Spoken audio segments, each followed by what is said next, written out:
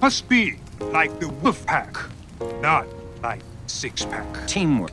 Yes!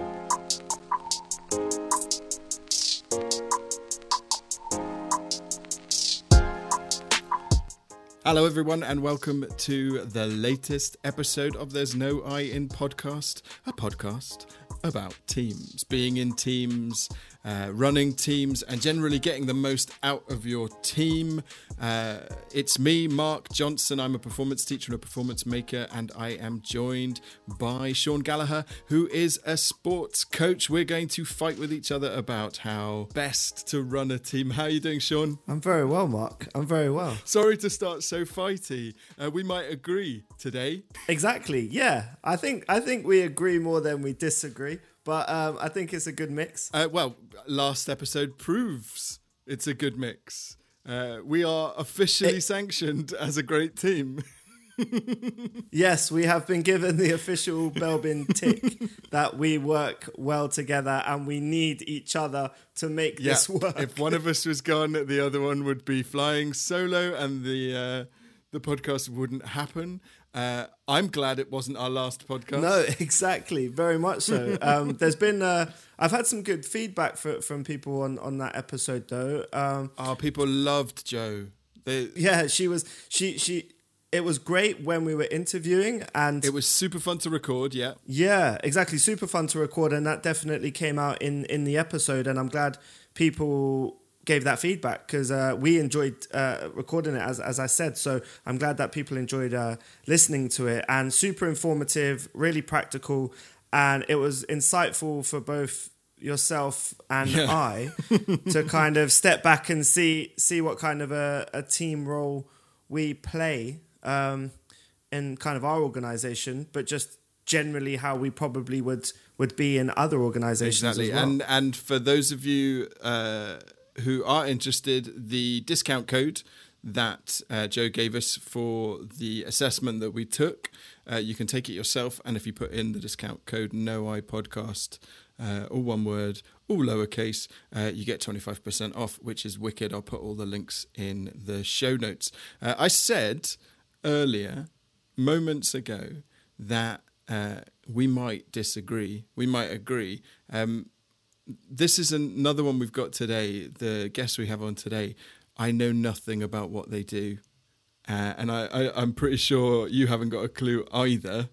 We're talking to a chap called Gareth Evans, who is a local councillor, about how he collaborates with other councillors in local government and also with the public. And I went into it knowing nothing about how that works. Yeah, I mean, it's an interesting episode because although we don't know what Gareth does as a councillor, we do know Gareth Evans. Exactly. Yes, and we do know him as a colleague. So it was really interesting to see the other side of what he does outside of work, and how he kind of blends, kind of both roles, I guess, because there is crossover. In different environments, there's crossover. So yeah, we were both out of our comfort zones on this one, and we like to do that because that's kind of how we develop and how we kind of take on, new knowledge, really. And hopefully the audience will get that will come across to the audience as well. Yeah, so this should be super informative. So let's jump straight into Gareth Evans, who is a local councillor, telling us how he gets stuff done. Teamwork. Yes! Sean and I are extremely pleased to welcome onto the podcast today Gareth Evans. Gareth is the head of Lower School in an independent school in central London. Yes, that independent school in central London that Sean and I work at. So we know Gareth a little bit. But what we want to talk to him today about is his work as a district councillor in local government. He is a district councillor for Chichester District Council in the Loxwood ward. Did I get that right, Gareth? Hello. Hello, you did, yeah. That's right. Yeah, I'm a district councillor for a ward called Loxwood, which is right at the end of Chichester District. So I'm right on the Surrey West Sussex border. So I'm the last ward in the district. That is something that I know so little about. How about you, Sean? Even less so. And I'm hoping that it's something that our listeners don't know much about, even though, hopefully we all vote in local elections, and that maybe you can fill us in, not just on what a district councillor does, but also as part of this chat, the way that the machinery of council works. We talk about teams here, we talk about how we collaborate, and it sounds like a particularly unique place for collaboration, particularly when stuff has to get done. I gave a very, very brief intro to you. Perhaps you would be able to give us the full version, the rundown. How have you got to where you are? So I have been interested in politics for as long as I can remember. I think the first election that I really remember being engaged with is in 1992. This is way before I could vote, but it was a time when we had a Conservative government for a long time. Yeah. And it was a moment where it looked like Labour might win. And then Neil Kinnock gave an ill-advised speech in Brighton, I believe it was, and overnight lost a lot of support and ended up losing that election. That was to John Major, wasn't it? Was that John Major's one? That was John Major, yeah. And I remember my parents had zero interest in politics, and I basically had to force my mum down to the polling booth and get her to vote. But I just remember being kind of super engaged in that election, and then kind of 5 years later having the opportunity to vote for the first time myself. So I think for me, I've always been interested in I'm interested in media, obviously, because I teach media and film. So I've always been interested in the kind of shaping of politics. And that 1997 election was a media election, actually. I remember I was just too young to vote for that, but that was the Tony Blair. That's it. Things can only get better. Theme-tuned election, wasn't it? I mean, that's so I was 18 when that election happened, and that was a really exciting first election to be involved in. Felt like a big deal, didn't it? Yeah, because it was a moment of massive change. And would you say that you sit? I'll put it in politics terms. Do you wear a red tie? My tie is more red than it is blue. Yeah, that's fair enough. And how does that fit with Chichester? It's an interesting, because obviously, so I'm a Lib Dem councillor. Yeah. And Chichester has, up until last year when we had the local elections, had always been dominated by a Conservative council. It's been a majority council for sort of since day dot. And that election, actually, when I first got elected, we had it went into no overall control, which means that it was made up of Conservatives, Lib Dems, there's Green councillors, there's Labour councillors, and there's some independent councillors as well. And so with no overall control, actually, it was an interesting time, because we had a much bigger say on the council. And then, unfortunately, someone had to resign their seat, and there was a by-election, and that was won back by the Conservatives. It was just prior to the big election in December, where the Conservatives, as we know, did very well. So now I'm kind of hijacking your intro, but you were talking about something there, and I think Sean, I thought I caught your eyebrow peeking up as well. When we talk to most people, one of the team elements of what we're talking about is sharing this common goal. Now, this feels like an environment, particularly when you're in a room of councillors where there is no majority. How do you guys agree on, or from your perspective, connect to that overall goal? What would you say the goal of the local council ends up being? Because you are a team, effectively, even if there's kind of policy disagreement and value disagreement, you're all public servants. How do you frame that as a group? I mean, it's an interesting question that you raised first of all, because I think that I spent so long up until the point that I got elected being a political activist, and perhaps seeing other political groupings as the enemy. Yeah. And the thing that surprised me most after I got elected is the realization that you're actually dealing with people, no matter what political persuasion they are on the whole decent people, and on the whole their interests are fairly aligned with your own. Yeah. That is, that you want to do good for your community, you want to serve your community. You hope that by the time your time as a councillor comes to an end, that you've been able to have an influence to help shape the community that you're representing. So that kind of aspect really surprised me, that suddenly these people that had been, I'd thought were enemies, were no longer the enemies that I thought they were. Where does that come from, Gareth? That kind of, they're the enemy. Is that kind of just ingrained from day one, or is that just the language that is constantly used around you with those that you kind of work with? I think it's I think because prior to the moment I got elected, I'd always been in the kind of battle of trying to win. Yeah. So there's always that kind of sense of, what can you do that the other is not doing? Yeah.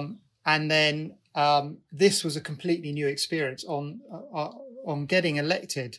Actually, now we are a team, but we're a team with different ideologies, and we have to kind of try and align ourselves at some point to move forward and progress whatever it is that we're debating. Yeah.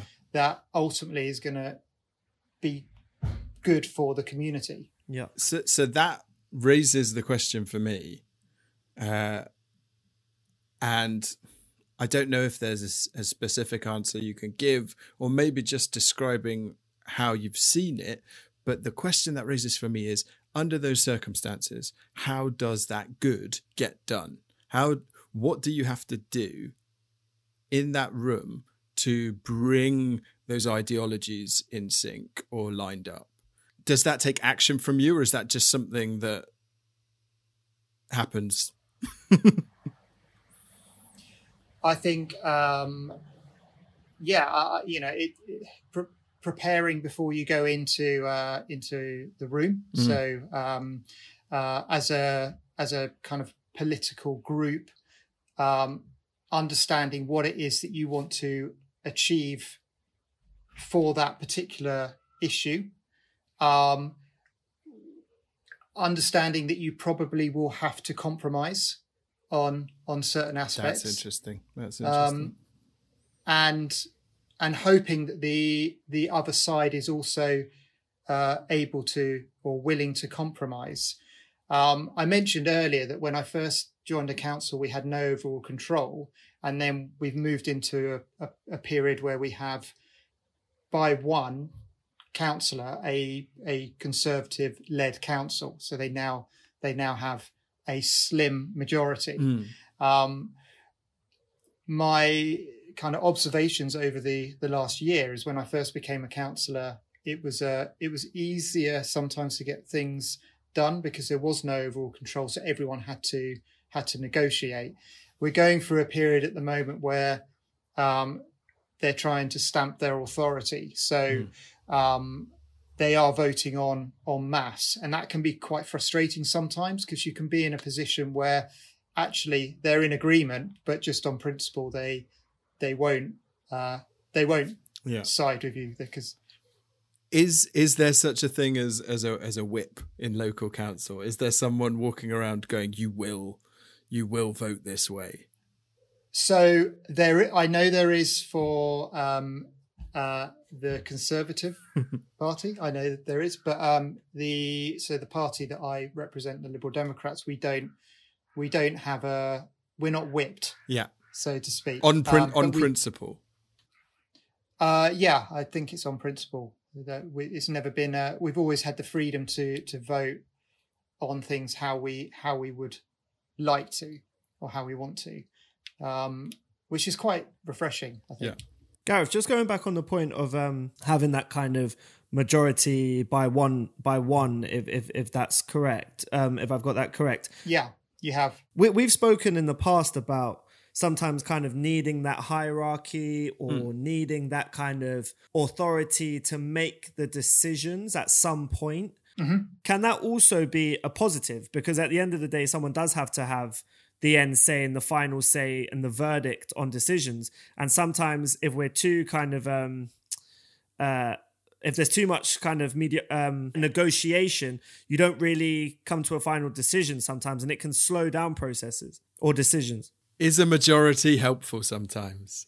Yeah. Yeah. I think it's helpful if you're the ruling party. Stuff gets done, just not necessarily what you're after. Yeah, I think in the case of for us, then no, it's not that helpful, because it can mean that it feels like things are voted against on principle rather than on the merit of the thing that we're debating. So, but yeah, certainly if you are the party in control, then obviously it's helpful to have that ability to be able to make progress things quicker. Under those terms, is it important then, or how easy is it, if it is important to have a sense of the potential for change?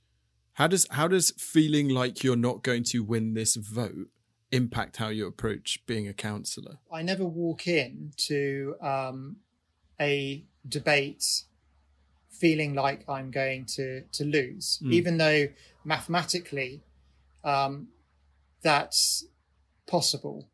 But I think, it goes back to what I was saying earlier, that essentially everyone in that room is there for kind of honest reasons. Yeah. They do want to affect change.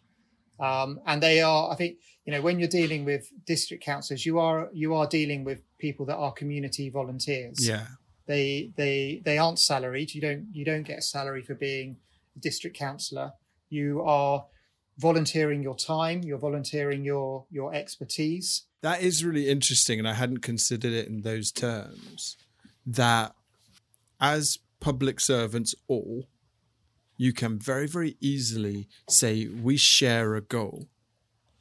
But in this case, the minutiae, the details of that goal, might be fundamentally opposed to one another. And so I wonder how that impacts your approach. But also, I've just realized I don't know what that room looks like. I don't know what that conversation looks like. So what is it? Is it we go into a slightly dreary conference room in district council offices, town hall, sit around bad coffee and hash it out? Or is it more formal than that? So the council has a series of different types of meetings. So you have full council meeting. And the full council meeting takes place 6 times a year. And that's kind of the final point of any kind of decision making that needs to take place. It's been through various other stages, and then it's presented to the council to debate and vote upon. But then there are also committees. One very important committee is the Overview and Scrutiny Committee. And so, as an example, at the moment, we're putting together a recovery plan, which is a recovery plan post COVID-19. So how do we get the district up and running again, having been kind of economically impacted by this pandemic. So that's been put together by the current the cabinet. It goes to Overview and Scrutiny. Overview and Scrutiny scrutinise it and suggest changes. It goes back to cabinet, and then finally at the end of July it's going to be presented to us as a full council. Yeah. So there's lots of opportunity to get your point of view across, to suggest amendments, to have your voice heard. So it doesn't just live in that vote. No. So it goes through many stages, and I think you said what is it like in that room? It can be pretty exciting at times. People can get quite impassioned. Some people don't like it when meetings go on for too long, and they complain about that. No one likes meetings that go on for too long. Yeah, 15 minutes and no chairs. That's the No I in podcast meeting rule. Yeah, that's our policy. Gareth, I was going to say, when you said about going into a room where you're going to need to debate and never feeling like, you don't have the majority in that, and that what you say won't be kind of taken on board or taken to the next stage by everyone else involved.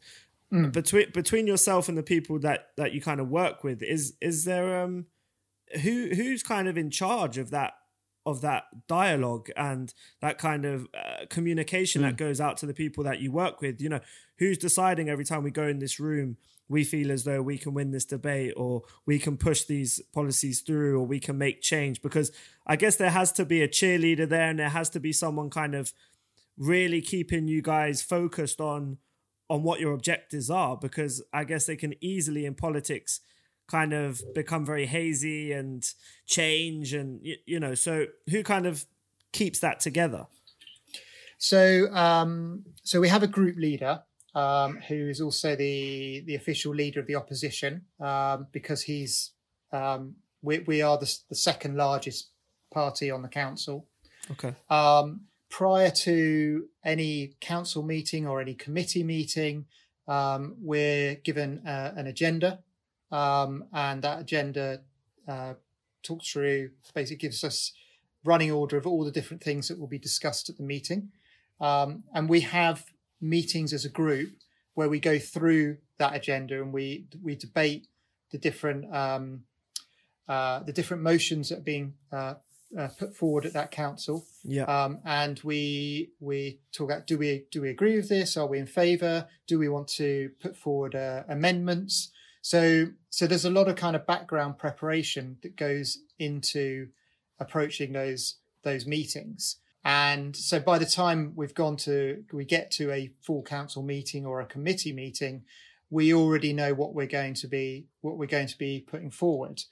And then there's kind of different strategies that you might adopt. So if you feel that you've got a good chance of making a change, the group leader might pre-warn the leader of the council that we're going to be putting this forward. Just wanted to pre-warn you. So there's a certain kind of element of courtesy, but sometimes they might take a different approach. If it's a particularly contentious issue, they might like to have an element of surprise and drop it on the council there and then. So there's always different approaches depending. So tactics. Yeah. This is I don't know about you, Sean, but I am getting this weird Formula One vibe about it. This kind of when you're in a team with someone, but you're also in opposition to them. And there has to be a team strategy, but you also really want to win the race. Yeah, 100%. And it's something that I've always, if we take F1, which is not really my sport, but I can definitely see where there is that kind of internal battle going on, where you've got a group of people working towards a goal. But like you say, at the end of the day, there's two people kind of wanting to be number one on the podium. And it's not somewhere where I feel I've been too many times. In environments. It's been a lot more kind of it's been a lot more clearer for me. I'm going for a goal, I'm going against this person, I'm going against this team. But with Gareth, it seems a lot more nuanced in terms of how you have to go about it. And I know myself working with Gareth on certain projects and certain things within our school, that Gareth does take a lot more measured approach to things and than maybe I have done. And I kind of want to get to that end goal as soon as possible. whereas Gareth is looking at all the different elements that maybe I've not captured. And is that about protecting relationships? Is that about treating people the right way, do you think, Gareth? Yeah, I think sometimes you've got to take people with you. Yeah. Sometimes it's a journey to get them to see the way that you're seeing things. I suppose it's interesting. I don't really see myself as particularly political. I see myself as someone who wants to do a good job, wants to make a difference. Public service, not politics. Yeah, and I think you have to. It's about. I think it's about being able to understand and read people. Yeah. So I know there's a councillor at Chichester who you have to go through this process of massaging his ego, and treating him like he's more important than you, and that always is the best way to get the end result, get what you want out of him. Which F1 driver would you compare them to? I've been trying to think of F1 drivers. If you're Lewis Hamilton, who's he? Yeah, that was as far as my F1 knowledge goes, just that they compete against each other, basically. But I think it's that emotional intelligence, Gareth. And I can say... That's the word I was looking for. Yeah, I can say working with you, I definitely know you have that in abundance. But as someone who is not politically savvy at all in terms of knowledge or understanding, I vote. But when I do see politicians on TV, sometimes, and again, the media plays a huge part in this, but sometimes emotional intelligence and a politician seem so far removed from each other, it can be quite scary. So is there training? Is there things that could be improved within politics, do you think, from that social and kind of emotional intelligence of people? And are we sometimes too harsh on people in power that maybe they don't always have the tools around them to be the best team, to be the best leader? There's quite extensive training when you first become a councillor. So you get, obviously things that you have to have knowledge of that perhaps you haven't had before. Like I'm involved in planning, which I had no experience of before. So I had to have training for planning. We go through safeguarding training, so learning how to keep ourselves safe from things that may happen. The public. We have the public. We have media training. So yeah, there's lots of there's lots of training. But in terms of emotional intelligence, perhaps we don't get training in that, but we get trained in the basic functions of our role, much like we do as teachers. When we come back in the summer, we have inset training to ensure that we can do the kind of basic functions of our role to a good standard. Yeah, I just the only reason I asked that was just because I feel like, as I said, sometimes I feel like maybe we are giving a hard time to people in power sometimes, just because I think we all expect them to kind of be robots and make a perfect decision every time. And as humans, none of us do that. And there's so many complexities within politics that it's hard to get things right all the time. And I just think that someone could be trying to do a really good job, but the way in which they go about it may not be how the public perceives that as the right way to do it. Yeah, how does that trial and error that we encounter daily, and that for me personally, I consider a fundamental part of my process, how does that trial and error get addressed in this environment where trial and error might not be what the public is expecting, certainly? I think you have to realise quite quickly that you're not going to make everyone happy. Yeah. Because the nature of things, for example, planning is a massive part of being a district councillor. There's always going to be a planning application that goes in that this half of the room are going to be happy with, and this half of the room are not going to be happy with. And whichever kind of side you fall on, you're always going to make one side unhappy. The thing that I learned was that communication is really important. So I have a very good example of an application that went in where I live, which was for a new village shop, which largely was very well supported by the community, but the members of the community that were going to be that live right where the shop was going to be built weren't happy with this application, and so I was going through a process where I was helping make sure that the application went through, but at the same time I was communicating with the other group to say, although I support this application, here is what you need to do if you want to get your voice heard. So it wasn't that I left them because, oh, well, I'm with this team. It's making sure that no matter which side of the fence you fall on, that you're communicating and trying to help everyone as best as you can. And I found in that situation, although they were disappointed that I was supportive of this particular planning application, they at least appreciated that I was giving them the appropriate tools to ensure that they had a fighting chance of getting their voice heard on the matter. Well, like you were saying before, it's not necessarily just about the vote.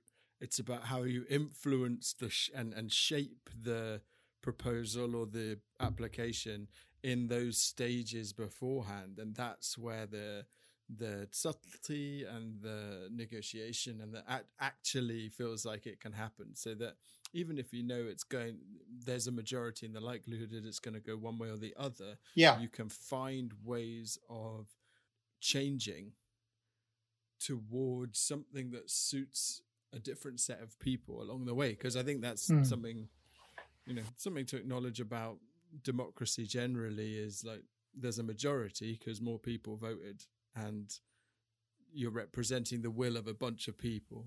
Yeah. Yeah, I think that's a really good point. And in this particular case, it was useful engaging with the group that were opposed, because I got an idea of what specifically they were opposed to. So, for example, they felt like the size of the building was too big. So you could then go back and say to the planning officer, is there anything you can do on the size of the building? Don't need a two-story Greggs. Exactly. You always need a two-story Greggs.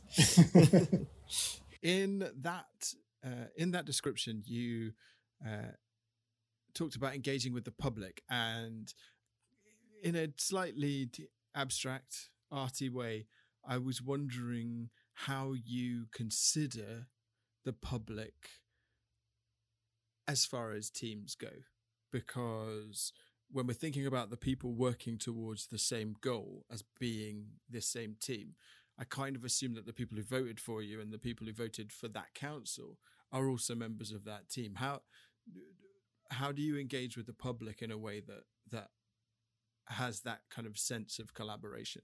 Well, for me, communication has always been one of the most important things for me to be effective in my role. In fact, when I was campaigning to get elected, it's one thing that came up really strongly from members of the public, that they didn't feel listened to, and they didn't see their local representatives. So I made it kind of my mission to be a very kind of visible person, even if the people don't necessarily like the colour of your party tie that I represent. At least they know that now for the next 4 years I'm their councillor.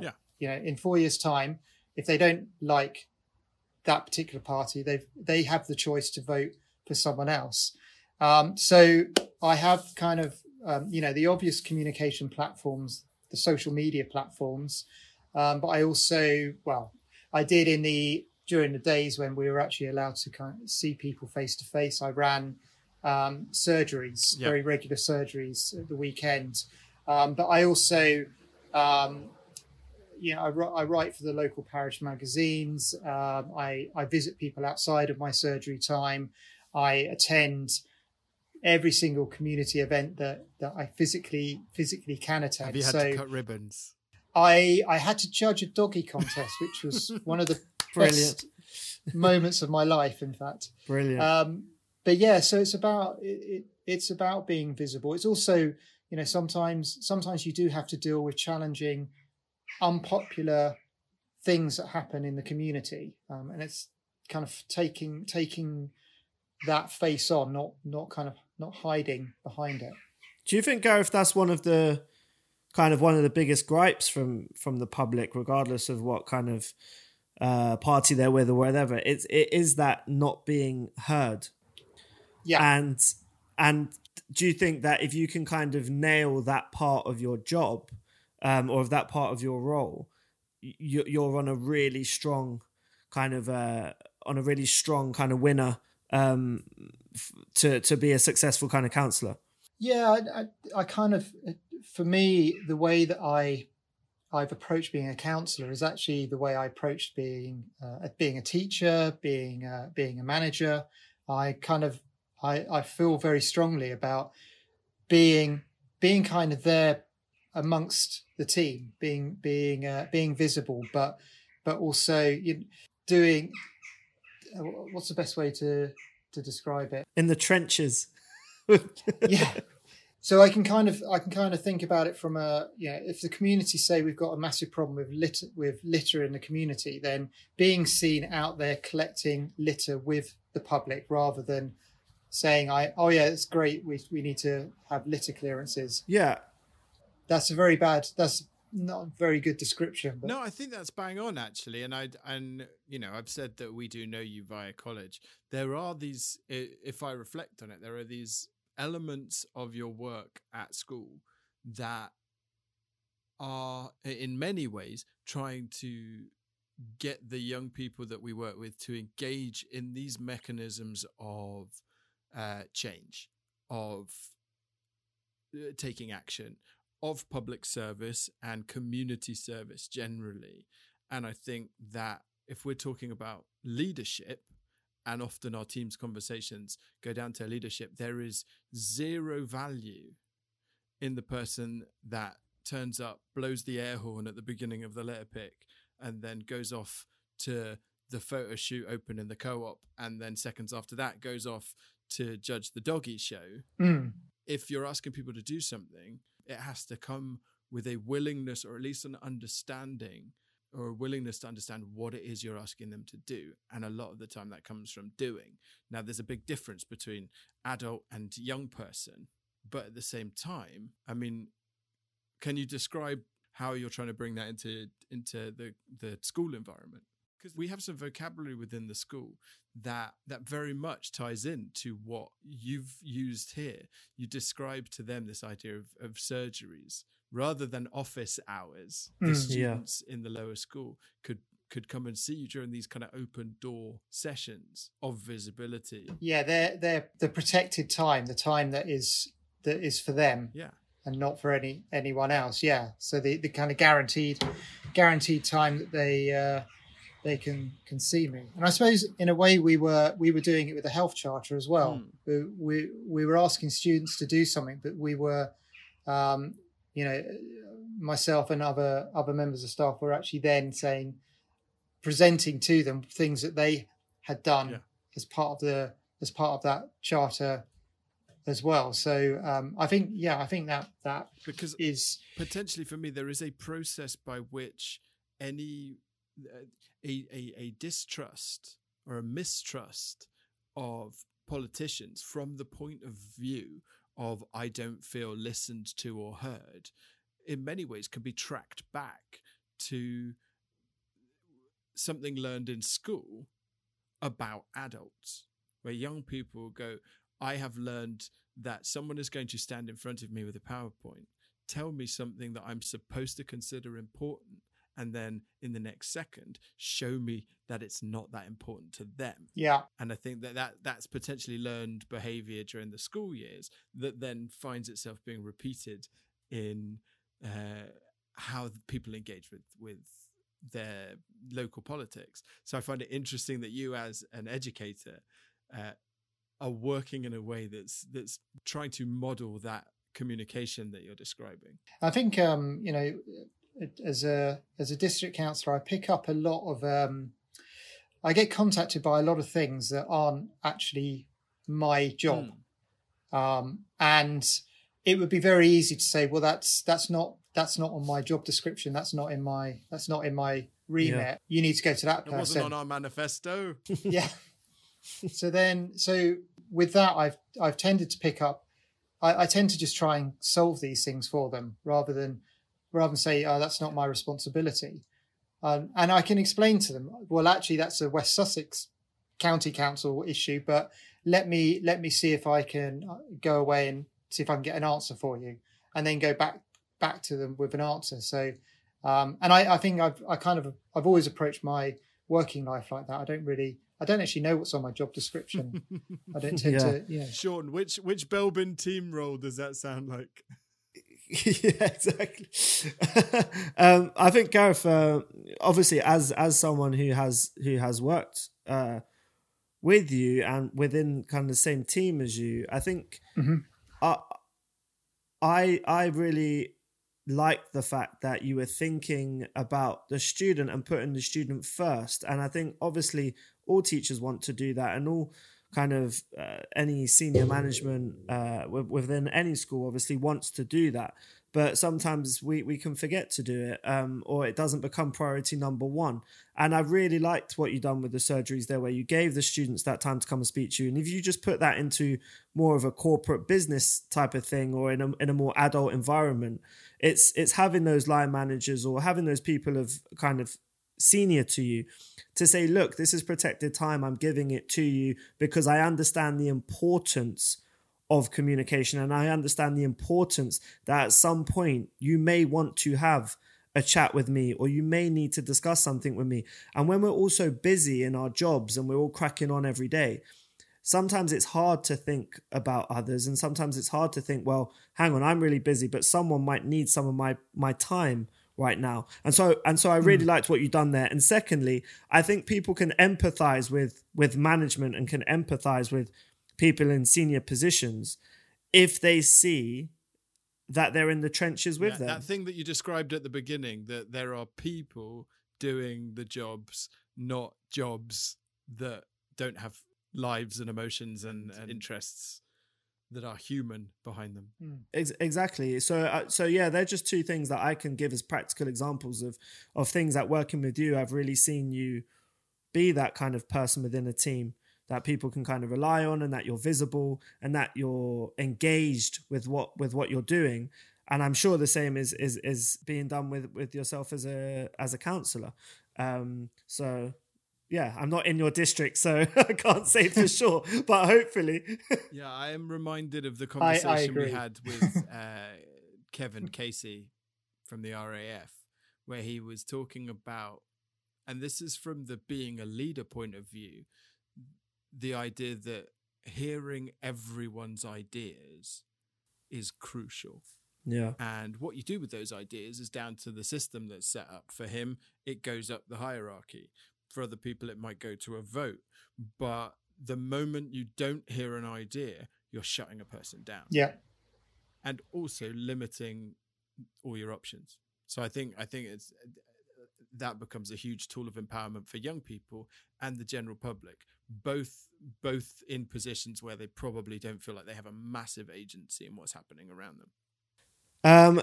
So Gareth, we do ask our guests if there has been anyone that kind of has influenced them in kind of their career or in how they lead teams, or in your case, obviously lead your kind of district. And we say coaches make coaches. So is there anyone out there that's kind of molded you to a certain degree in terms of how you you approach being part of a team or in your career?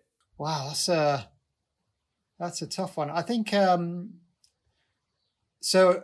I went into teaching. I say relatively late. I was retrained as a teacher when I was 29. Got my first role at 30, and or first proper full-time teaching role at 30. I joined a college called Strode's College in Egham, and my line manager there at the time was Amanda Down, and I really liked her because she trusted me to do my job. She gave me autonomy to shape the job in the way that suited kind of my skill set. She was always incredibly kind of open in the sense that I could go and see her, talk through kind of I'm thinking of doing this, what do you think? And she was a very open, very, very generous with her time person, but also, incredibly encouraging. She didn't micromanage me, but I felt well managed. If that makes sense. She gave me space to develop. She gave me opportunities to develop. And I think I said at the beginning, trust. She trusted me to do the job that she had hired me for, and I trusted that she would tell me if I wasn't. It's so that feedback, particularly and you weren't necessarily the youngest teacher, but as a new teacher, that feedback from someone that you're on the right track becomes so important. Yeah, and I think the one thing that really struck me about her is when you go through a tough personal experience, how your manager responds in that moment is when you know you've got a good manager. And I've told both of you about when my mum unfortunately passed away, but it was the care that manager gave me, and the care that in ensuring that I got the time and space to grieve, but also making sure that I understood that they supported me. That's really, that's when you've got a good manager, when you go through those particular tough personal moments. Hugely. Shout out Amanda Down. Yeah. And it's so interesting. We asked that of everyone, and the amount of times it goes back to this person believed in me more than I believed in myself, or this person supported me when I wasn't able to support myself. Yeah, exactly. So interesting. And then the second question, I don't know if there will be anything, or even if you're allowed to answer this question. We ask people if there's anything they want to plug or point people towards. If you have a GoFundMe for a litter pick in Lockswood that you want to send people towards, or how people might be able to be more engaged in your work.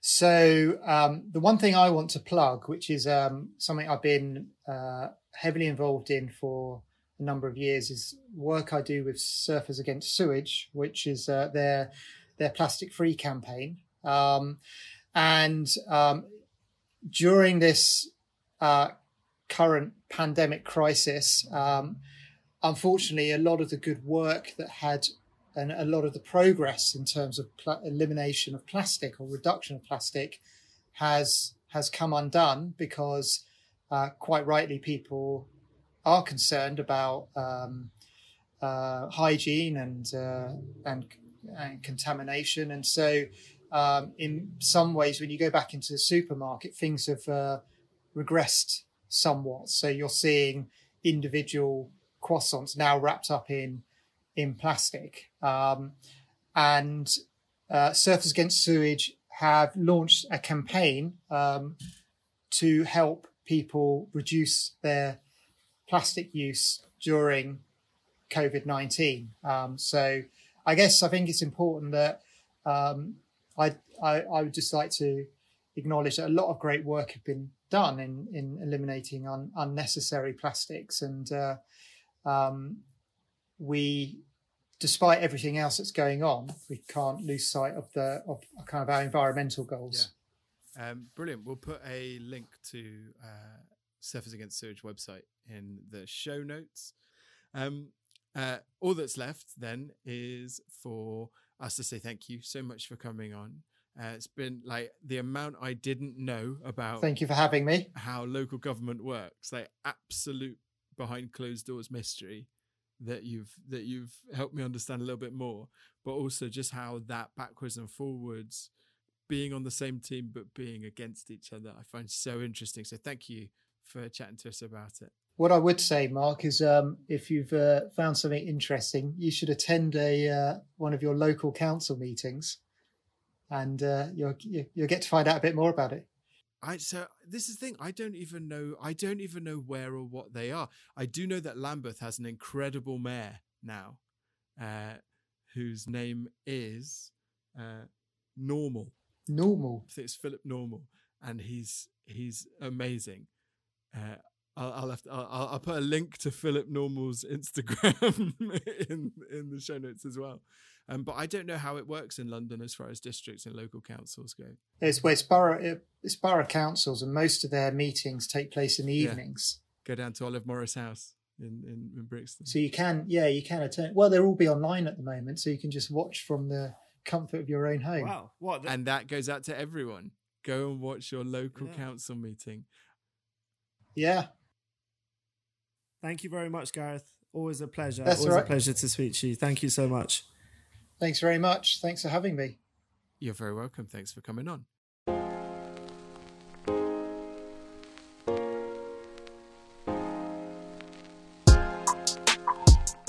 Thank you to Gareth Evans for that chat, taking us inside the machinery of local governance.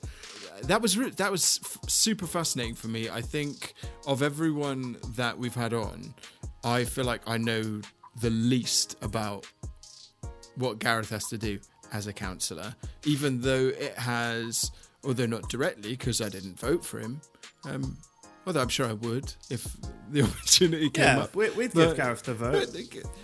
But that, like, I vote for a local councillor, and at the end when he was saying, like, while lockdown's still going on and they're still holding these meetings in Zoom and whatever, go in and watch a council meeting. I feel like I kind of have to do that now. Yeah, I mean, you know, as I was kind of saying, you know, my experience of politics is very much just what I see on the news, which is the big dogs, you know. And when you kind of drill down into it and you are at local kind of councillor level, that's where a lot of actual kind of tangible things happen, tangible change happens, that people are actually, they do actually feel the effects of that. Yeah, like the shop that he was talking about. That shop's going to change some people's lives in a really important way for the better, and for others it'll make it, you know, an eyesore or whatever. But and the change is happening on the ground. Yeah, and it's the same, you know, you hear the stories of a local community centre being closed down for apartments, and that's actually happened locally to where I live. And, you know, I've not been at meetings and I've not been super active in that. And after this podcast, it's kind of made me think a little bit about, like you said, maybe being a bit more engaged in it and knowing a bit more about what my local kind of councillor does for the area that I live in, because it is important. Considering ourselves part of that team. Yeah, exactly. Because imagine if more people were involved on a kind of local level in terms of the community. Imagine how much more probably, you know, backing things would get, and how much more change would potentially happen. Because at the moment, there's probably only a few people within a local kind of council area that probably care about things. I was thinking, it reminded me, actually, you saying that reminded me of, like, Wikipedia. They say that the majority of the changes, that 80% of the changes on Wikipedia, which anyone can edit, are made by like the same 20 people. And yeah, that there are people who've committed a whole bunch of time to keeping this information updated and whatever. They're the ones upon whom we're relying whenever we go, who was it in that movie? And we start tapping away. And it's kind of the same with local government. If you're the noisy person in those meetings, you're more likely to have the impact than me sitting, watching a film and tapping away on Wikipedia trying to find out what the name of that guy is. I was going to say for Wikipedia, or you're doing a piece of schoolwork, go straight to Wikipedia. But also, just don't be the person that whinges about, stuff in your local area if you're not putting in the effort to be part of change. Otherwise, you're going to have to deal with the powers that be. But no, I think Gareth gave a great account of himself and what he's doing in his local area, and he genuinely does care. He is a colleague of ours. Started as activist, exactly. Was doing the work before he was elected, and then has taken that into his work, and that feels huge. It was amazing to him talk about. Again, I always come back to like humanity, like remembering that the people you're working with aren't the enemy. That changed my perspective a little bit, I think.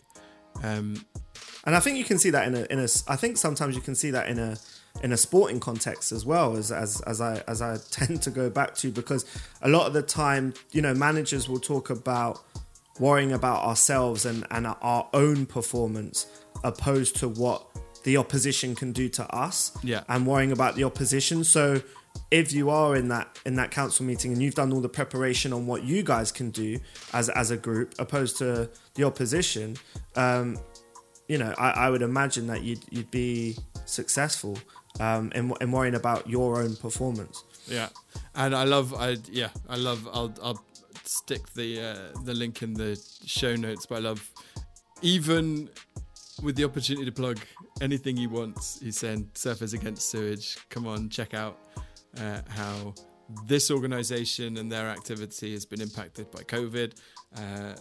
He can't stop himself from being noble. he'll love that. Chichester are lucky to have him. He'll love that. So that's that for this week. Next week, probably going to go back to some arts or some sports, just so that Sean and I can regain our interview balance a little bit. So that we know what we're talking about a little bit more. So got some good people lined up for the future. In the meantime, though, we've got a couple of requests. Request number 1, tell us who you want on. You can @ us on Twitter or Instagram @NoIPodcast, or you can email us, or you can leave a voice note if you're listening on Anchor. And then number 2 is leave a review on iTunes or Google Podcasts if you've enjoyed it, if you think it's something that other people might get some value out of, which is really why we're doing this. That really helps to kind of bump it up how it gets seen by people who aren't me and Sean going around saying, have you heard my podcast? Have you heard my podcast? Which is what we do all the time. We are close, socially distanced, obviously, but we're just shouting it across the street. And then the third thing is, if there is someone you know who you think might get something out of listening to Sean and I chat to people like Gareth or people like Joe from last week, who are in a team or are interested in teams, let them know about it. Get them to subscribe, because we're really loving it. We really want people to get value out of it and keep it going. The discount code for the Belbin Team Roles assessment is still up. That's NoIPodcast, all one word, all lowercase. So if you still want to check that out, you can check that out. Sean, anything you want to sign off with? No, just looking forward to next week's episode. And guys, please do pass on the podcast. I do it with other podcasts that I find interesting to me. So in your little gang, people that you hang around with, that you have similar interests with, pass on the podcast. You can find us. You can find us in iTunes. Apple Podcasts is what it is now. Google Podcasts, Pocket Casts, Spreaker, Spotify, Anchor, all the places you find podcasts. We're on it now. So send people our way. Last thing to say is goodbye from Sean. Goodbye, guys. And goodbye from me. Go vote. Goodbye. You must be like the wolf pack. Teamwork. Yes.